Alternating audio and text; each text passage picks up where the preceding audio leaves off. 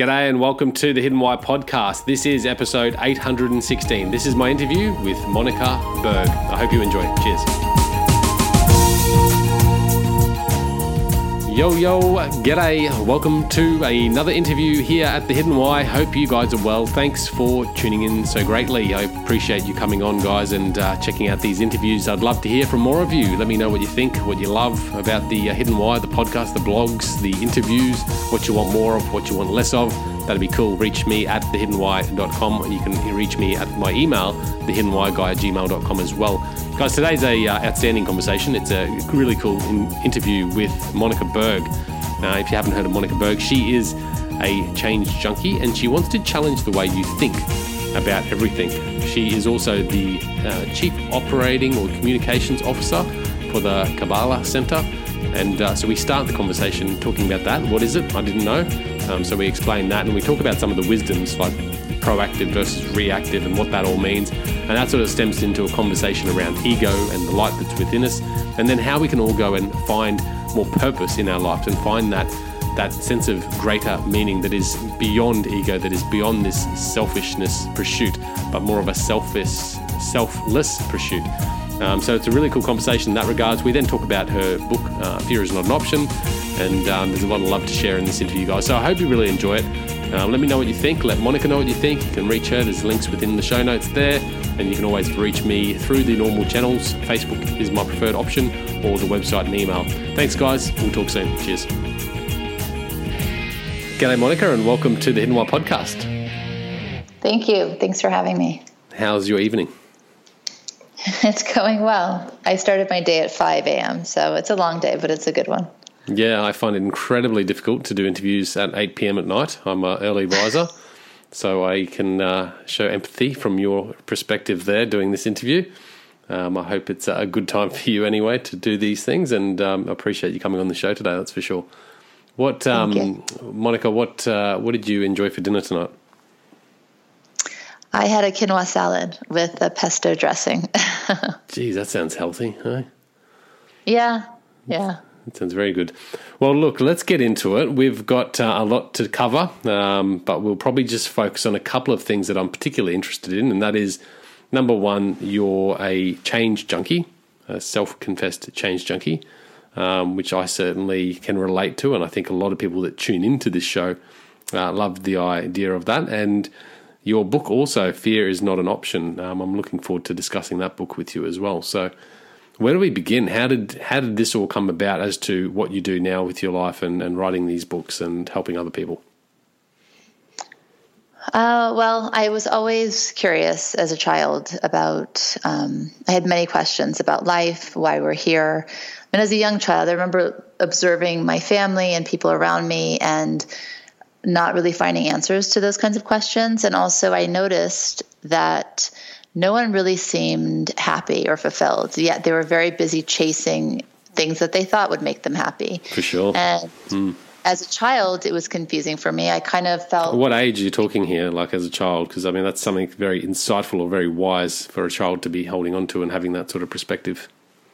It was actually really young, which is going to sound kind of strange, but even at age 4, 5, 6, I kind of felt like I didn't belong. That's how I understood it. I felt kind of foreign. I was very loved. My family is very nurturing, but I felt like I had landed, off of a ship, and this just didn't make sense. And I remember even as a child at that age having tea parties with God. I would sit and play, and I never felt alone. I felt very connected to something higher than myself, but there were no answers. And I kind of went through life looking at feeling this way. I went to Beverly Hills High School. I got very distracted for a time being and, got busy with other things that weren't really beneficial for me. And then I found spirituality, Kabbalah specifically at age 17.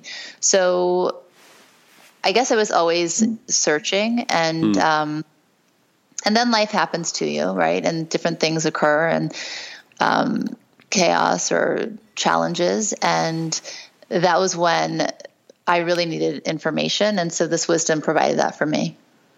Well, that's the spirituality, Kabbalah? Yes. Kabbalah? Kabbalah. What is Kabbalah? Tell me about this. I heard about it the first time when I was contacted by one of your colleagues in regards to this interview? I always get excited when I learn new things that I had never heard before. So it's an ancient wisdom that explains the complexities of the material and the non-material world, along with the physical and the spiritual nature of all humanity. So for thousands of years, as it's an ancient wisdom, Kabbalistic sages have taught that every human being is born with the potential for greatness. And Kabbalah is a remarkably effective means for activating that potential. So it's a deep wisdom that can enhance anybody's life. And it's kind of like a manual for life. It gives you tools and tips and helps expand your consciousness so that when things, again, like we said earlier, happen to you in life, they don't happen to you, they happen through you. You can make sense of them. You can grow from them. You can derive happiness and long-lasting fulfillment. And this has been the formula for my success. And really, Fear is Not an Option, Change Junkie, all the things that I write about, that I work on, is really with this consciousness that everything is ultimately a gift. It might come in a package that doesn't seem that way. It might be a gift that you want to send back. But if you really peel back the layers and you look, there's something special and unique there for each person. Right. Well, where did this all begin? What specifically? The wisdom of Kabbalah. Well, it's actually from the book called the Zohar. It's the wellspring for all of Kabbalistic wisdom. And that was revealed 2,000 years ago. So all of the teachings come from this book. And it's actually 23 books. And it's a commentary on biblical and spiritual matters. And it's in the form of conversations among spiritual giants. So it's very deep. It will take a person a lifetime to study, and then some. But in each thing, I mean, I've never, any question that's ever been posited, I can find in this wisdom. So you've been studying this since you were 18? You came across this? 17. 17? Yep. Yeah, okay. And does it have a belief in a higher being or God or something like that, or is it different from... Yeah? Yes, and it's referenced, I mean, it can be called the light, the universe, the creator, God. It's more... understood as an energy and an energy source, a force, and it's from the place we all come from, and it's where we all go back to. So it's constantly tapping into that energy and becoming more connected to that. So you have the certainty and the ability to navigate through life, because life can be scary. It's filled with uncertainty. We seem that sometimes we're at the whim of the universe, and this really is the navigator. Yeah, okay, so it's sort of like an operating guide to life or living life to its fullest. Yeah. Interesting. Where do we begin with, tapping into some of the wisdom in this this spirituality or this religion? Well, there are Kabbalah centers around the world that teach the classes. There's Kabbalah.com, so you can learn online. I would recommend doing it that way, because if anybody was to pick up the book, it was written in Aramaic and it was translated to English. It would be very difficult for a layman to decipher, kind of approach the, yes, really impossible. But what are some of the fundamentals? I mean, just let's have a conversation about the fundamentals of this practice that you can share perhaps with us in a conversation today that might be a starting point for us to not only to get interested, but to even help start reflecting in our own lives and how it could relate. Well, there's so many, I'll give you a few tools. There's so many basic ones that, I think that the most important things are very easy to understand, but difficult to practice, right? So, sure. For instance, being proactive versus reactive. It seems like it's a very basic thing, and it's something that we can all do. But when the ego's at work, right, and we get caught off in traffic, or our brother-in-law says something to offend us, or whatever it is, you can forget about being proactive. That reactive nature comes in. Yeah. And what happens if time and time again you choose to be reactive and you choose to use that aspect of yourself, because everybody has good and evil within them, right? Anybody's capable of anything. I mean, we've all heard stories that somebody was completely sane and normal their whole life, and then one day they just snapped and they killed somebody, let's say, right? So everybody has the ability to do anything in life. That's the truth.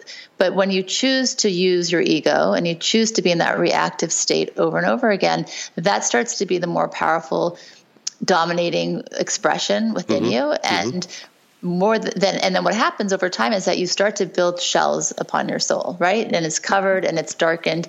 And before you know it, you can't really access the light within you that easily. And it's the same thing. If you conversely, on the other hand, really go out of your way to be kind and empathetic and sharing and doing things that are difficult to make other people feel better, then that's what's going to be dominating. So it's really kind of this battle of the ego, right? Which one's going to lead? Is it the light within you, or is it the ego within you? So it very much is that kind of understanding, that kind of practice, and the teachings and all of the tools help support that day to day. Okay. Like for instance, we learn about sharing, right? Everybody knows it's nice to be a sharing person. And a lot of people think they're good people, right? I'm a good person. I will help so-and-so, or I give charity. But for instance, Kabbalists teach that transformative sharing is much more important. So for instance, let's say that you're a millionaire and I ask you to write a check, and that's your action of sharing. You're going to think that's a good thing, right? Yeah. But if I ask you to go clean the bathroom, and you're a millionaire, which would be harder for you to do, to write the check or to go clean the bathroom? Yeah, the bathroom, sure. Right. And so by doing that, a transformation occurs within you where the ego is now humbled and your ability to shine is greater. So it's that kind of study, really. Okay. Let's go back to proactive and reactive, because I believe 100% that, we react to a lot of things and we allow that to control ourselves. Now, are you saying that the reaction for most of us is coming from a place of ego rather than natural instinct or ability? Absolutely. And I think that the more you put energy there, the more it grows. And that's why some people have much greater egos and other people have less. And even, some people's egos are more obvious, but we all have it, right? There's a part of me that agrees, but there's also a part of me that perhaps doesn't agree, and that's with the fact that we, regardless, without control, we still will react in certain situations before we even have time to think about how we react. No, I would argue that because, and I love that you're challenging it, but I think that if you practice this day in and day out. But what are we practicing here? So it's another tool, right? It's this idea that when something happens, instead of reacting, you push pause, and you put it in perspective. Like, okay, this person did this. It seems like the end of the world. It's a muscle that you grow. It's not something that you just decide to do. It's something that time and time again you have to practice, because ultimately you're more invested in your growth and your transformation than just reacting to whatever's in front of you. I don't know, but I think even the wisest person could still have a little bit of reaction, even though they've practiced this and they're very good at controlling it and not reacting and being proactive, I suppose. I'm sure there's times where something just gets them and they react without, even with all the years of practice, they still react, perhaps what they would consider poorly. I think that I think we're saying the same thing, but a little bit different. I think that sometimes people repress and they think that, okay, they're holding it in. I'm saying that, yes, sometimes there needs to be a conversation. Sometimes it might even be that you are loud and you say what you feel. The difference is there's not going to be that anger or that upset, or that it's coming from that place where I feel slighted or I'm hurt or I'm going to show them. Sometimes we do need to defend ourselves. We do need to stick up for ourselves. We absolutely need to speak up, but it's coming from a different space, right? I could yell, for instance, at my child, and because I was enraged by something, I was in a bad mood, I was tired, whatever it was. Or I can raise my voice and yell at them because actually they did something dangerous and they need to know that this is serious, and they need that reaction, right? But what's leading? But that's not a reaction as such, is it? I mean, that's a deliberate, intentional response to a situation. Whereas a reaction might be dropping a brick on my toe and going, damn, that really hurt, and getting really frustrated by that. And I know it's obviously very contextual, but there is a point where I could drop a brick on my toe and go, oh, geez, that really hurt, and control it, and then sort of, think about how I'm going to react to that. Or I could drop it and this, without time, without pause, without reflection, just react uncontrollably to that situation. But see, let's not use the brick, because that's a reaction. Okay, you're having a physical reaction to something, pain. Okay, so pain, you can curse, whatever it is. You're having a reaction. Let's say that I walk by you in the street and I bump you. Yeah. Okay, I bumped into your shoulder. Now, you might assume that I did it on purpose. There was plenty of space on the sidewalk. As you saw it, I was walking too closely to you. And you react, right? Why don't you watch where you're going, whatever it is. Or Or if you are practicing this kind of expansion of consciousness, you could give me the benefit of the doubt. Maybe I was distracted. Maybe I just had a phone call a minute before, whatever it was. But allowing that space and thinking of another option and controlling that reactive state, you're allowing yourself to have a different response. And you will have a different response. If you give me the benefit of the doubt and not assume that I have it out for you, you're going to respond differently for the most part. But whether it's pain of a brick hitting your toe or just discomfort, because everything that we do is driven by this level of discomfort. So if that bump, for some reason in that moment, even though it's not really physically discomforting, that could make us react in a way that perhaps we wouldn't have reacted. But initially, initially we react and go, oh, what are you doing? And then, we could calm down and think about it and perhaps respond a little bit better. But there's that. But that's the practice. And if you do that day in and day out, then eventually the space from how long it takes you to get there is going to shorten and shorten and shorten until it's not really there anymore. That's the practice. So how are we practicing this, like the pause or the reflection? What is the practice exactly?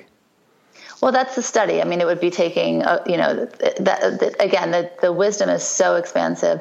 We have Kabbalah 1, 2, 3. You would study for, and the more you study, the more you learn, the more you understand. And then the transformation occurs. I mean, I can tell you completely, I can give you countless examples in my own life of how I've changed my perspective and I've seen something as occurs to a blessing, big things too. Is there a way that we can, obviously there's years of practice. There's years of practice, obviously, with wisdom and becoming wise, I suppose, no matter what religion or following you might pursue. But is there a guide to becoming less reactive that you could sort of say, well, look, step 1 would be to understand the situation. Step 2 would be to pause and reflect. Is there a certain guide and a simple formula that we could use?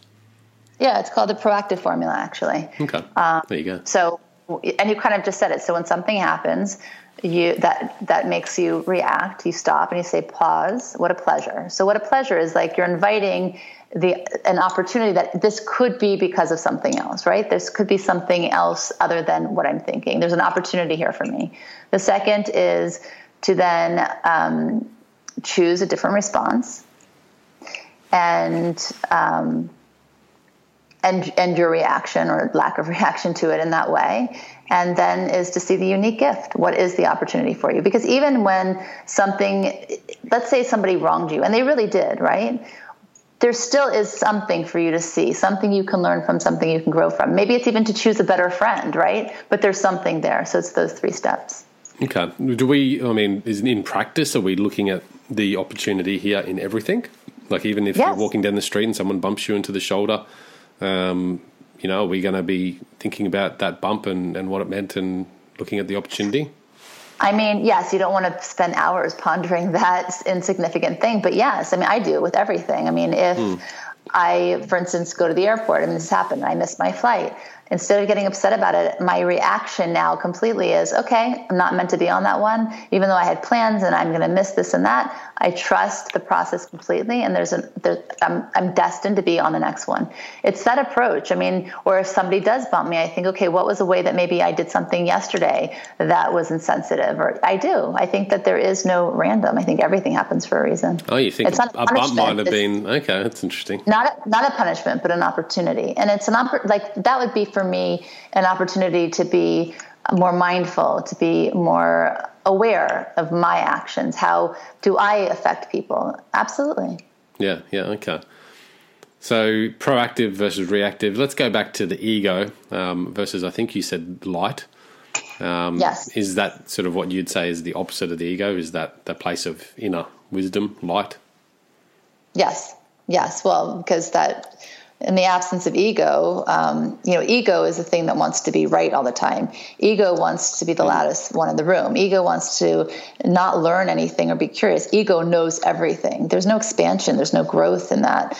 And the opposite of that is to be curious, to be seeking change, to be open, to listen to other people. The ego's biggest thing is also it gets in the middle of relationships. It stops people from being vulnerable, to being expressive with love and with desire. And it's really a big thing. And I don't think people realize how often that actually gets in the middle of things. Why do you think the ego exists? Well, we do need we need some ego, right? But I really think that ego's there because it's an opportunity for us to learn to not just give into that desire. So another Kabbalistic concept is the desire to see for the self alone, which is in essence is ego, and versus the desire to see for the sake of sharing. So we all come into the world with that desire to receive for the self alone. I mean, babies, they have one desire. They want to be, fed, and they want to be held and changed. And then, as we grow, it's really, we see life through the lens of self. It's all ego. But it's there for us to be able to rise above that and to grow. And so, yes, we want to achieve things. We want to be able to amass things and gather things for ourselves. But then ultimately, we want to also have that so then we can transform and share that with other people. And so the ego is just there as an opportunity for us to elevate, because Kabbalists believe that you are supposed to leave this world differently than how you entered it. And the process of that is by taking control over the ego, of binding the ego. Ego will always get us in trouble. Ego does get us in trouble. Yeah, I've been in trouble by my ego. But I wouldn't say it's in a matter of having an absence of ego, because that's, for me, impossible anyway. For everybody. No, we all need to have ego, because ego, is part of desire. You need to have that. But if you can then transform it, if you can elevate it, right? So again, the desire to see for the self alone, for the sake of sharing, that's the aspect that you want to add on to it. And when you do that, so yes, you'll have ego. I feel proud of what I did, and I feel good about it. Like, for instance, let's say a person wants to write a book or be on TV, and they have this desire because they really want to see their name on the printed page, or they want to see their name on television or their face on TV, and it's just feeding the ego. It's going to be limited in what it can do and how much it can reach people. It has a shelf life. But if that person says, no, I want to be able to write a book because I want to help them transform or change or teach them something they didn't know before. So yes, you can enjoy the part of the ego that has written it and published and feel proud of it, but then you want it to go beyond that. But isn't pride like an affliction? Isn't that like something that we shouldn't be sort of going towards? Well, when I say pride, I'm saying like self-esteem, self-worth. I think there's a healthy aspect there. Pride in terms of ego, right? It's a very hard thing to separate there, isn't it? Self-esteem and this ego that pushes us, because that's essentially what ego is pushing us towards, is self-esteem or survival. And I think if life is survival, then ego is a necessary evil. It is, but the thing that differentiates it is intention, right? So again, why are you doing the things you're doing? You're going to derive some satisfaction, some happiness, some little sense of like, yeah, I feel really good about myself, and that is normal and healthy, right? What's the alternative? Walk with your head face down all the time. But if your intention, again, is it's not just for me, it's not just for me to look good or be special or be respected. No, I'm doing these things because I believe in them. I'm passionate about them. I do feel good about myself, but also I want to help do X, Y, and Z. It has to be bigger than you. Yeah, I do love it, but I question it all and wonder, because I could say why I do this podcast, and really I believe a lot of the things I do are very selfish in natural intent. Even though with this podcast and the years that it's been running for, I believe that it does help people, and I hope it does help people that listen in and tune into these conversations, because I think they are inspiring and they're something you can learn from them. But is it driven by ego, or is it driven by that need to help others and going beyond myself? Is it a need for selflessness? I think it's both. And I think it's both, especially if you're somebody who hasn't given a lot of thought in this area, right? Again, it's like going to the gym. This is a muscle that you build. So I think that the fact that the subjects that you're talking about, I read about you before we got on this podcast today, but I think that your intentions are to help people, right? There's a bigger picture, but then there's also, you are gratifying the ego. And again, the ratio will change depending on how much energy you put where. Yeah, well, I hope that, by finding meaning and purpose, which is what this really is for me, and that's why it came about, because I found the passion behind the learning and the sharing and the teaching. But it's really about meaning for me and purpose for me. And without it, I would have this lacking of meaning and purpose. So that's very selfish, isn't it? It's very ego-driven, even though that the intent now may be to help people through their lessons and learnings and whatever.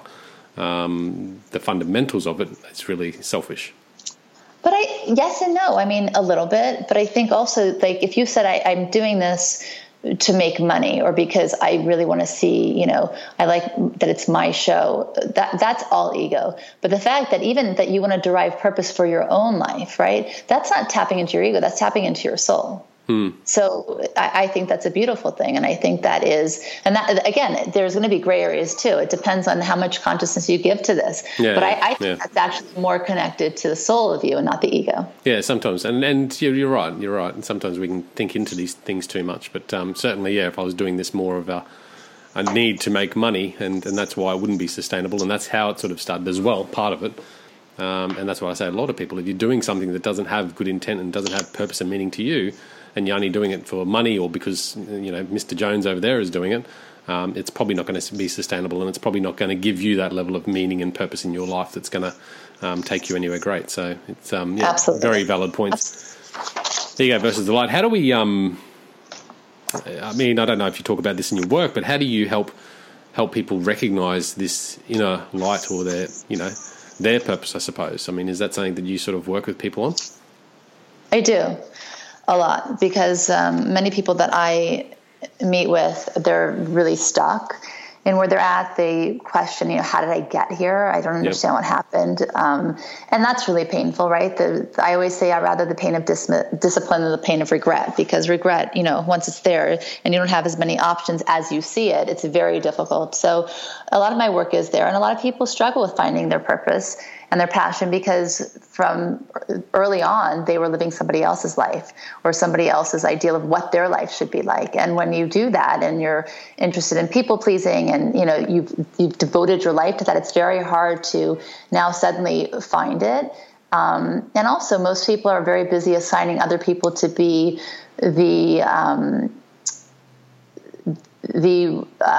professionals to listen to, right? They assign a doctor to be in the know for them, or a police officer, or a lawyer, where really we have all the answers, but when we shut off and drown out our voice, we stop hearing it altogether. So people ask me, do we all have our own unique purpose? Because especially if they look at other people and the person to the right of me is successful and to the left of me is, so that must make me unsuccessful, or I'm a loser. I mean, there's a lot of negative self-talk, but everybody's destined for greatness. And that's another Kabbalistic premise, that each person's come into the world to reveal something unique to their soul. Like you have your own unique thing to reveal. I have my own specific unique thing to reveal.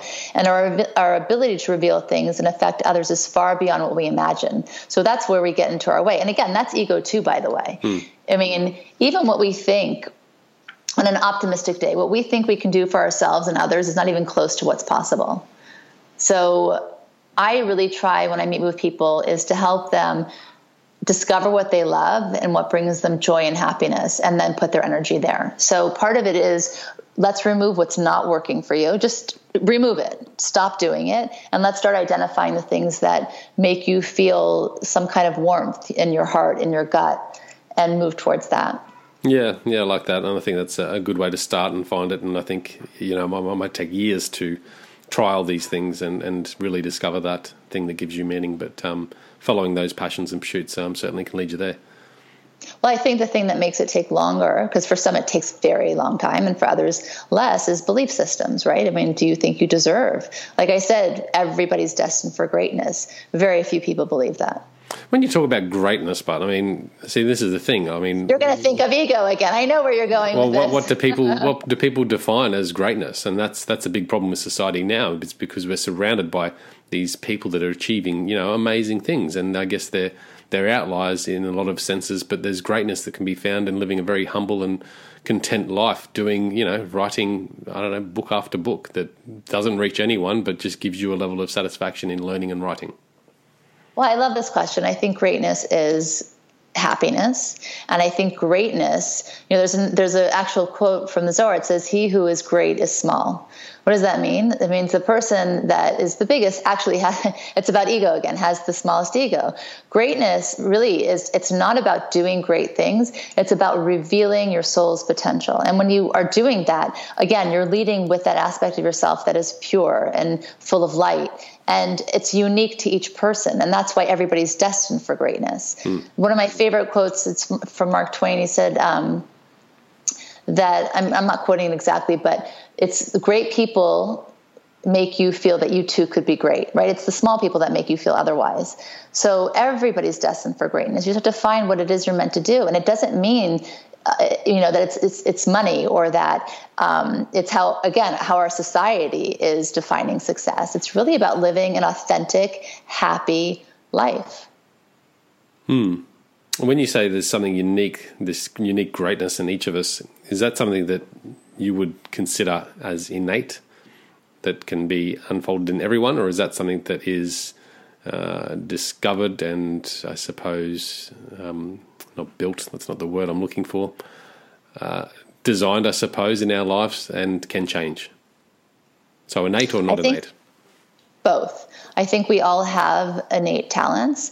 You mentioned outliers, in the book, they had people who had some kind of talent, right? Let's say to play the violin.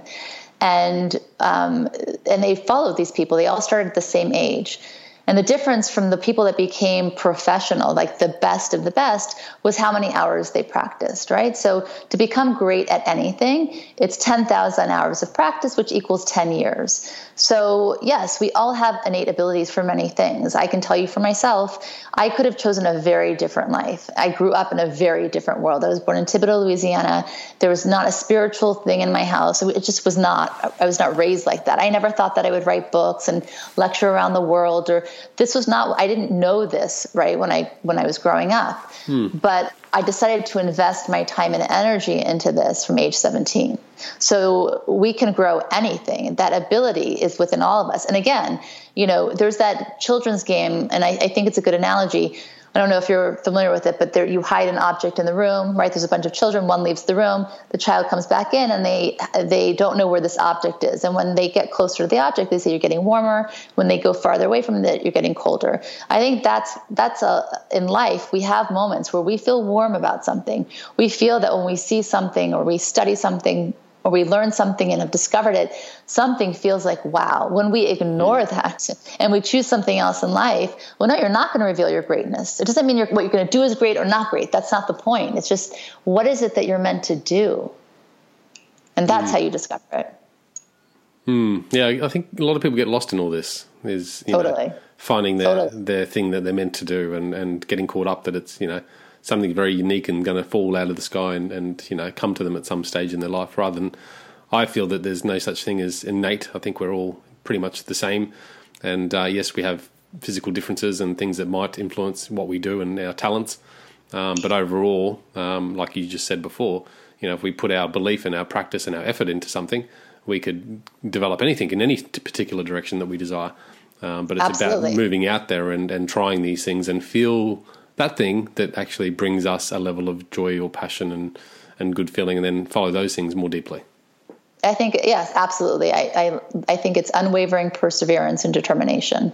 And if you put that in the mix and you start to pursue things that interest you or excite you even just a little bit, but then you put that energy after it, behind it, there's nothing we can't do. And what about fear? I mean, I know you talk a lot about fear, and I guess this is something, once we have a level of belief in who we are and creating that identity, and then we put this undeniable effort towards that, the fear is something that holds us a lot back from achieving these things and achieving our greatness, I suppose.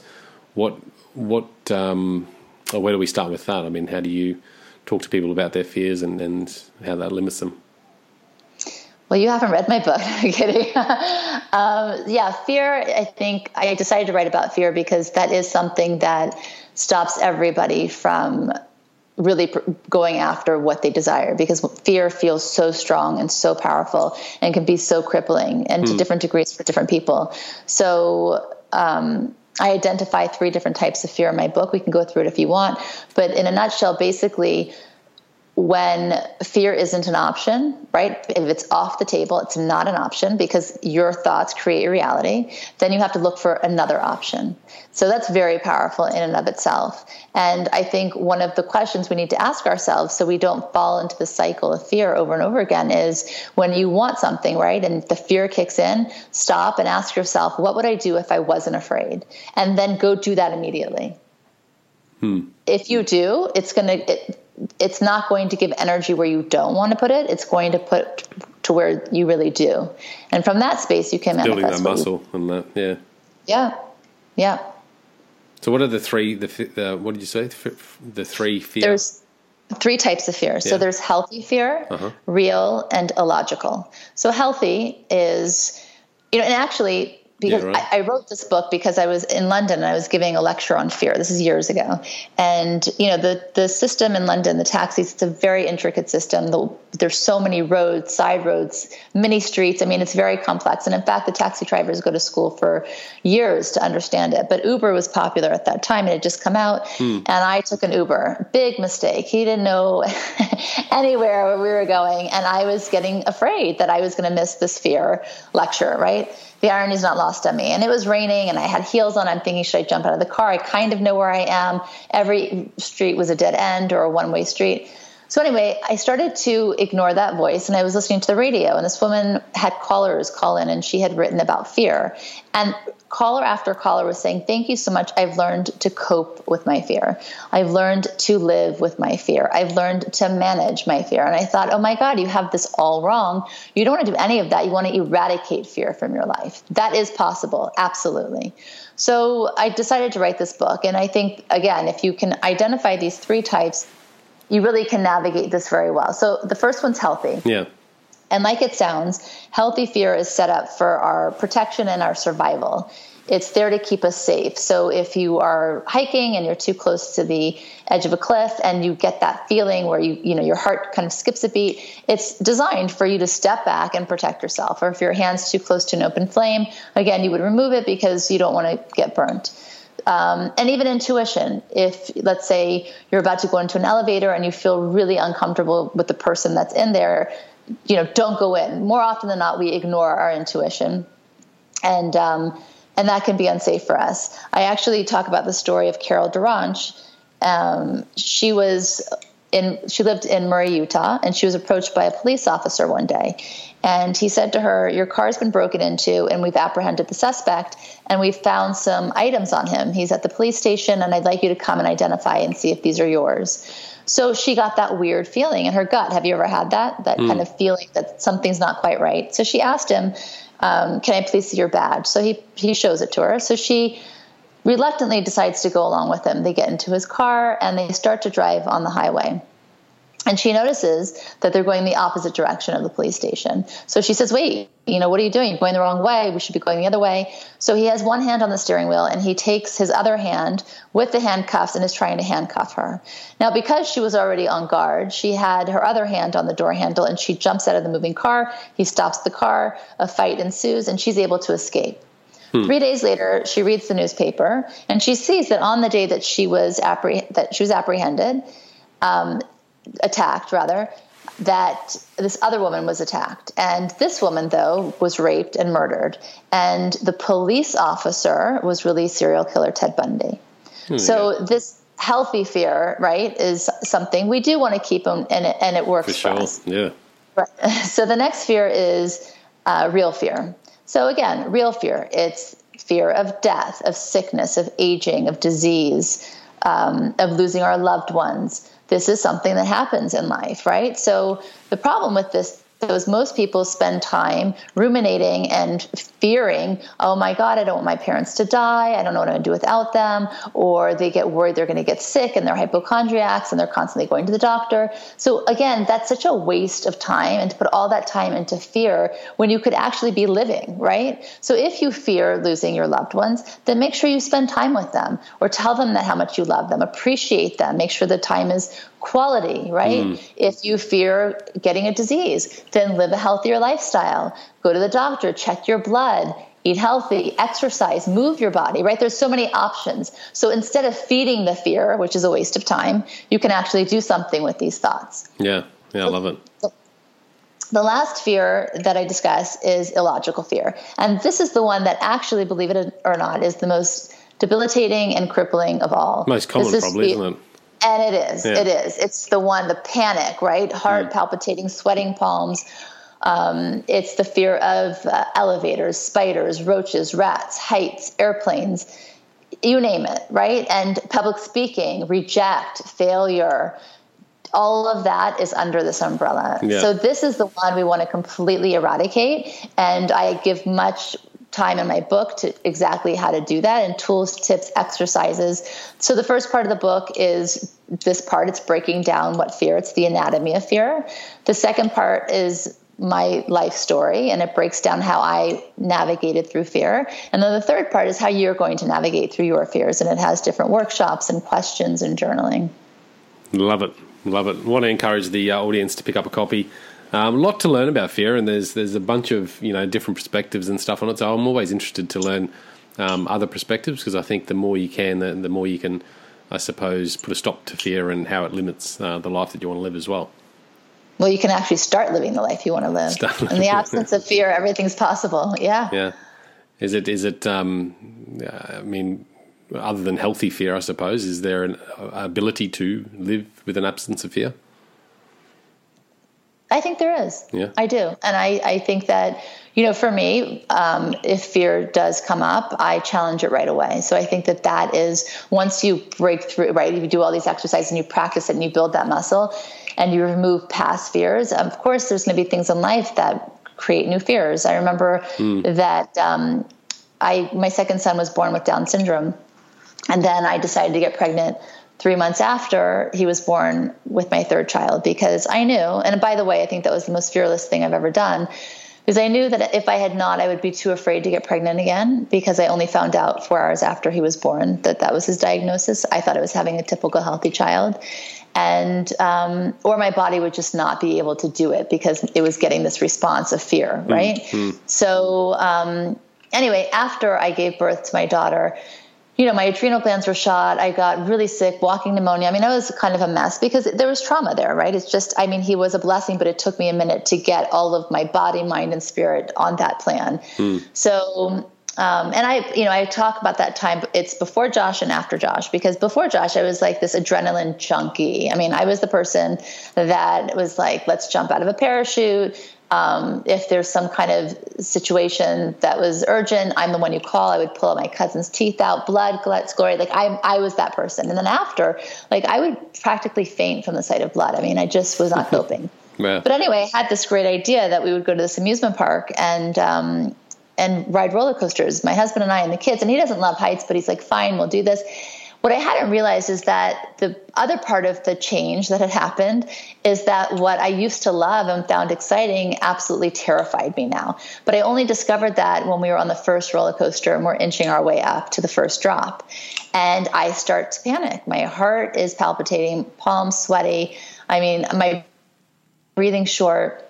And on this roller coaster to the left of me is this bear, like a mechanical bear, like waving. And he's meant to be adorable for sure. But I remember thinking this is the last happy thing I will ever see. It's a sign that something bad's going to happen. And he was standing on this platform and I thought, okay, I can just jump off and stand next to him. And then I caught that thought and I thought, oh my God, I sound insane.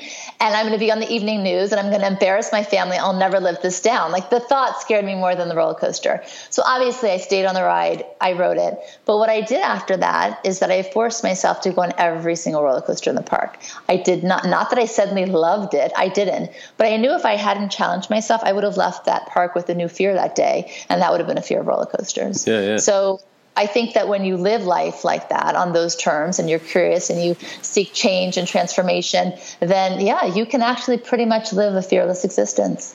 That's cool. I love it. I love the story. And it explains it very well too. So thank you, Monica, and thanks for coming on the show to share. How can people best reach out to you?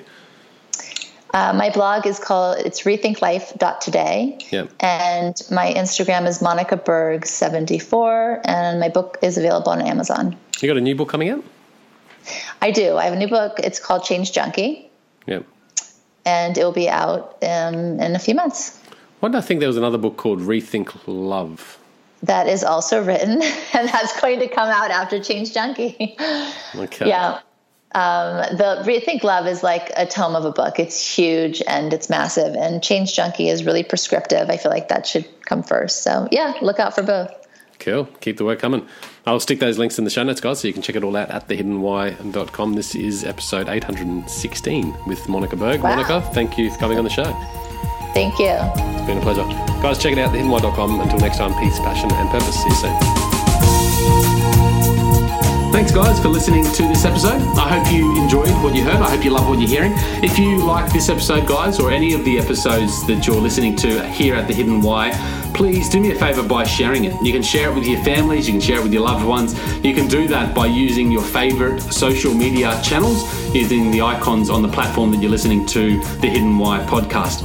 Also, guys, if you're a fan of the show, please connect with me. Connect with me at thehiddenwhy.com. I love to hear from you. I love to converse with the people that listen to this show to find out what they enjoy, what they don't enjoy, and perhaps if they have any questions or feedback for the show as well. You can stay up to date with all that I'm releasing here, guys. I do a solo show every Monday, a 3-minute thought every Thursday. I do 2 interviews a week on a Wednesday and a Saturday, and a book review every Friday. You can stay up to date with all that by subscribing to my newsletter at thehiddenwhy.com. Just enter your email address there, and also subscribing to the podcast on the platform that you choose to listen to your podcasts.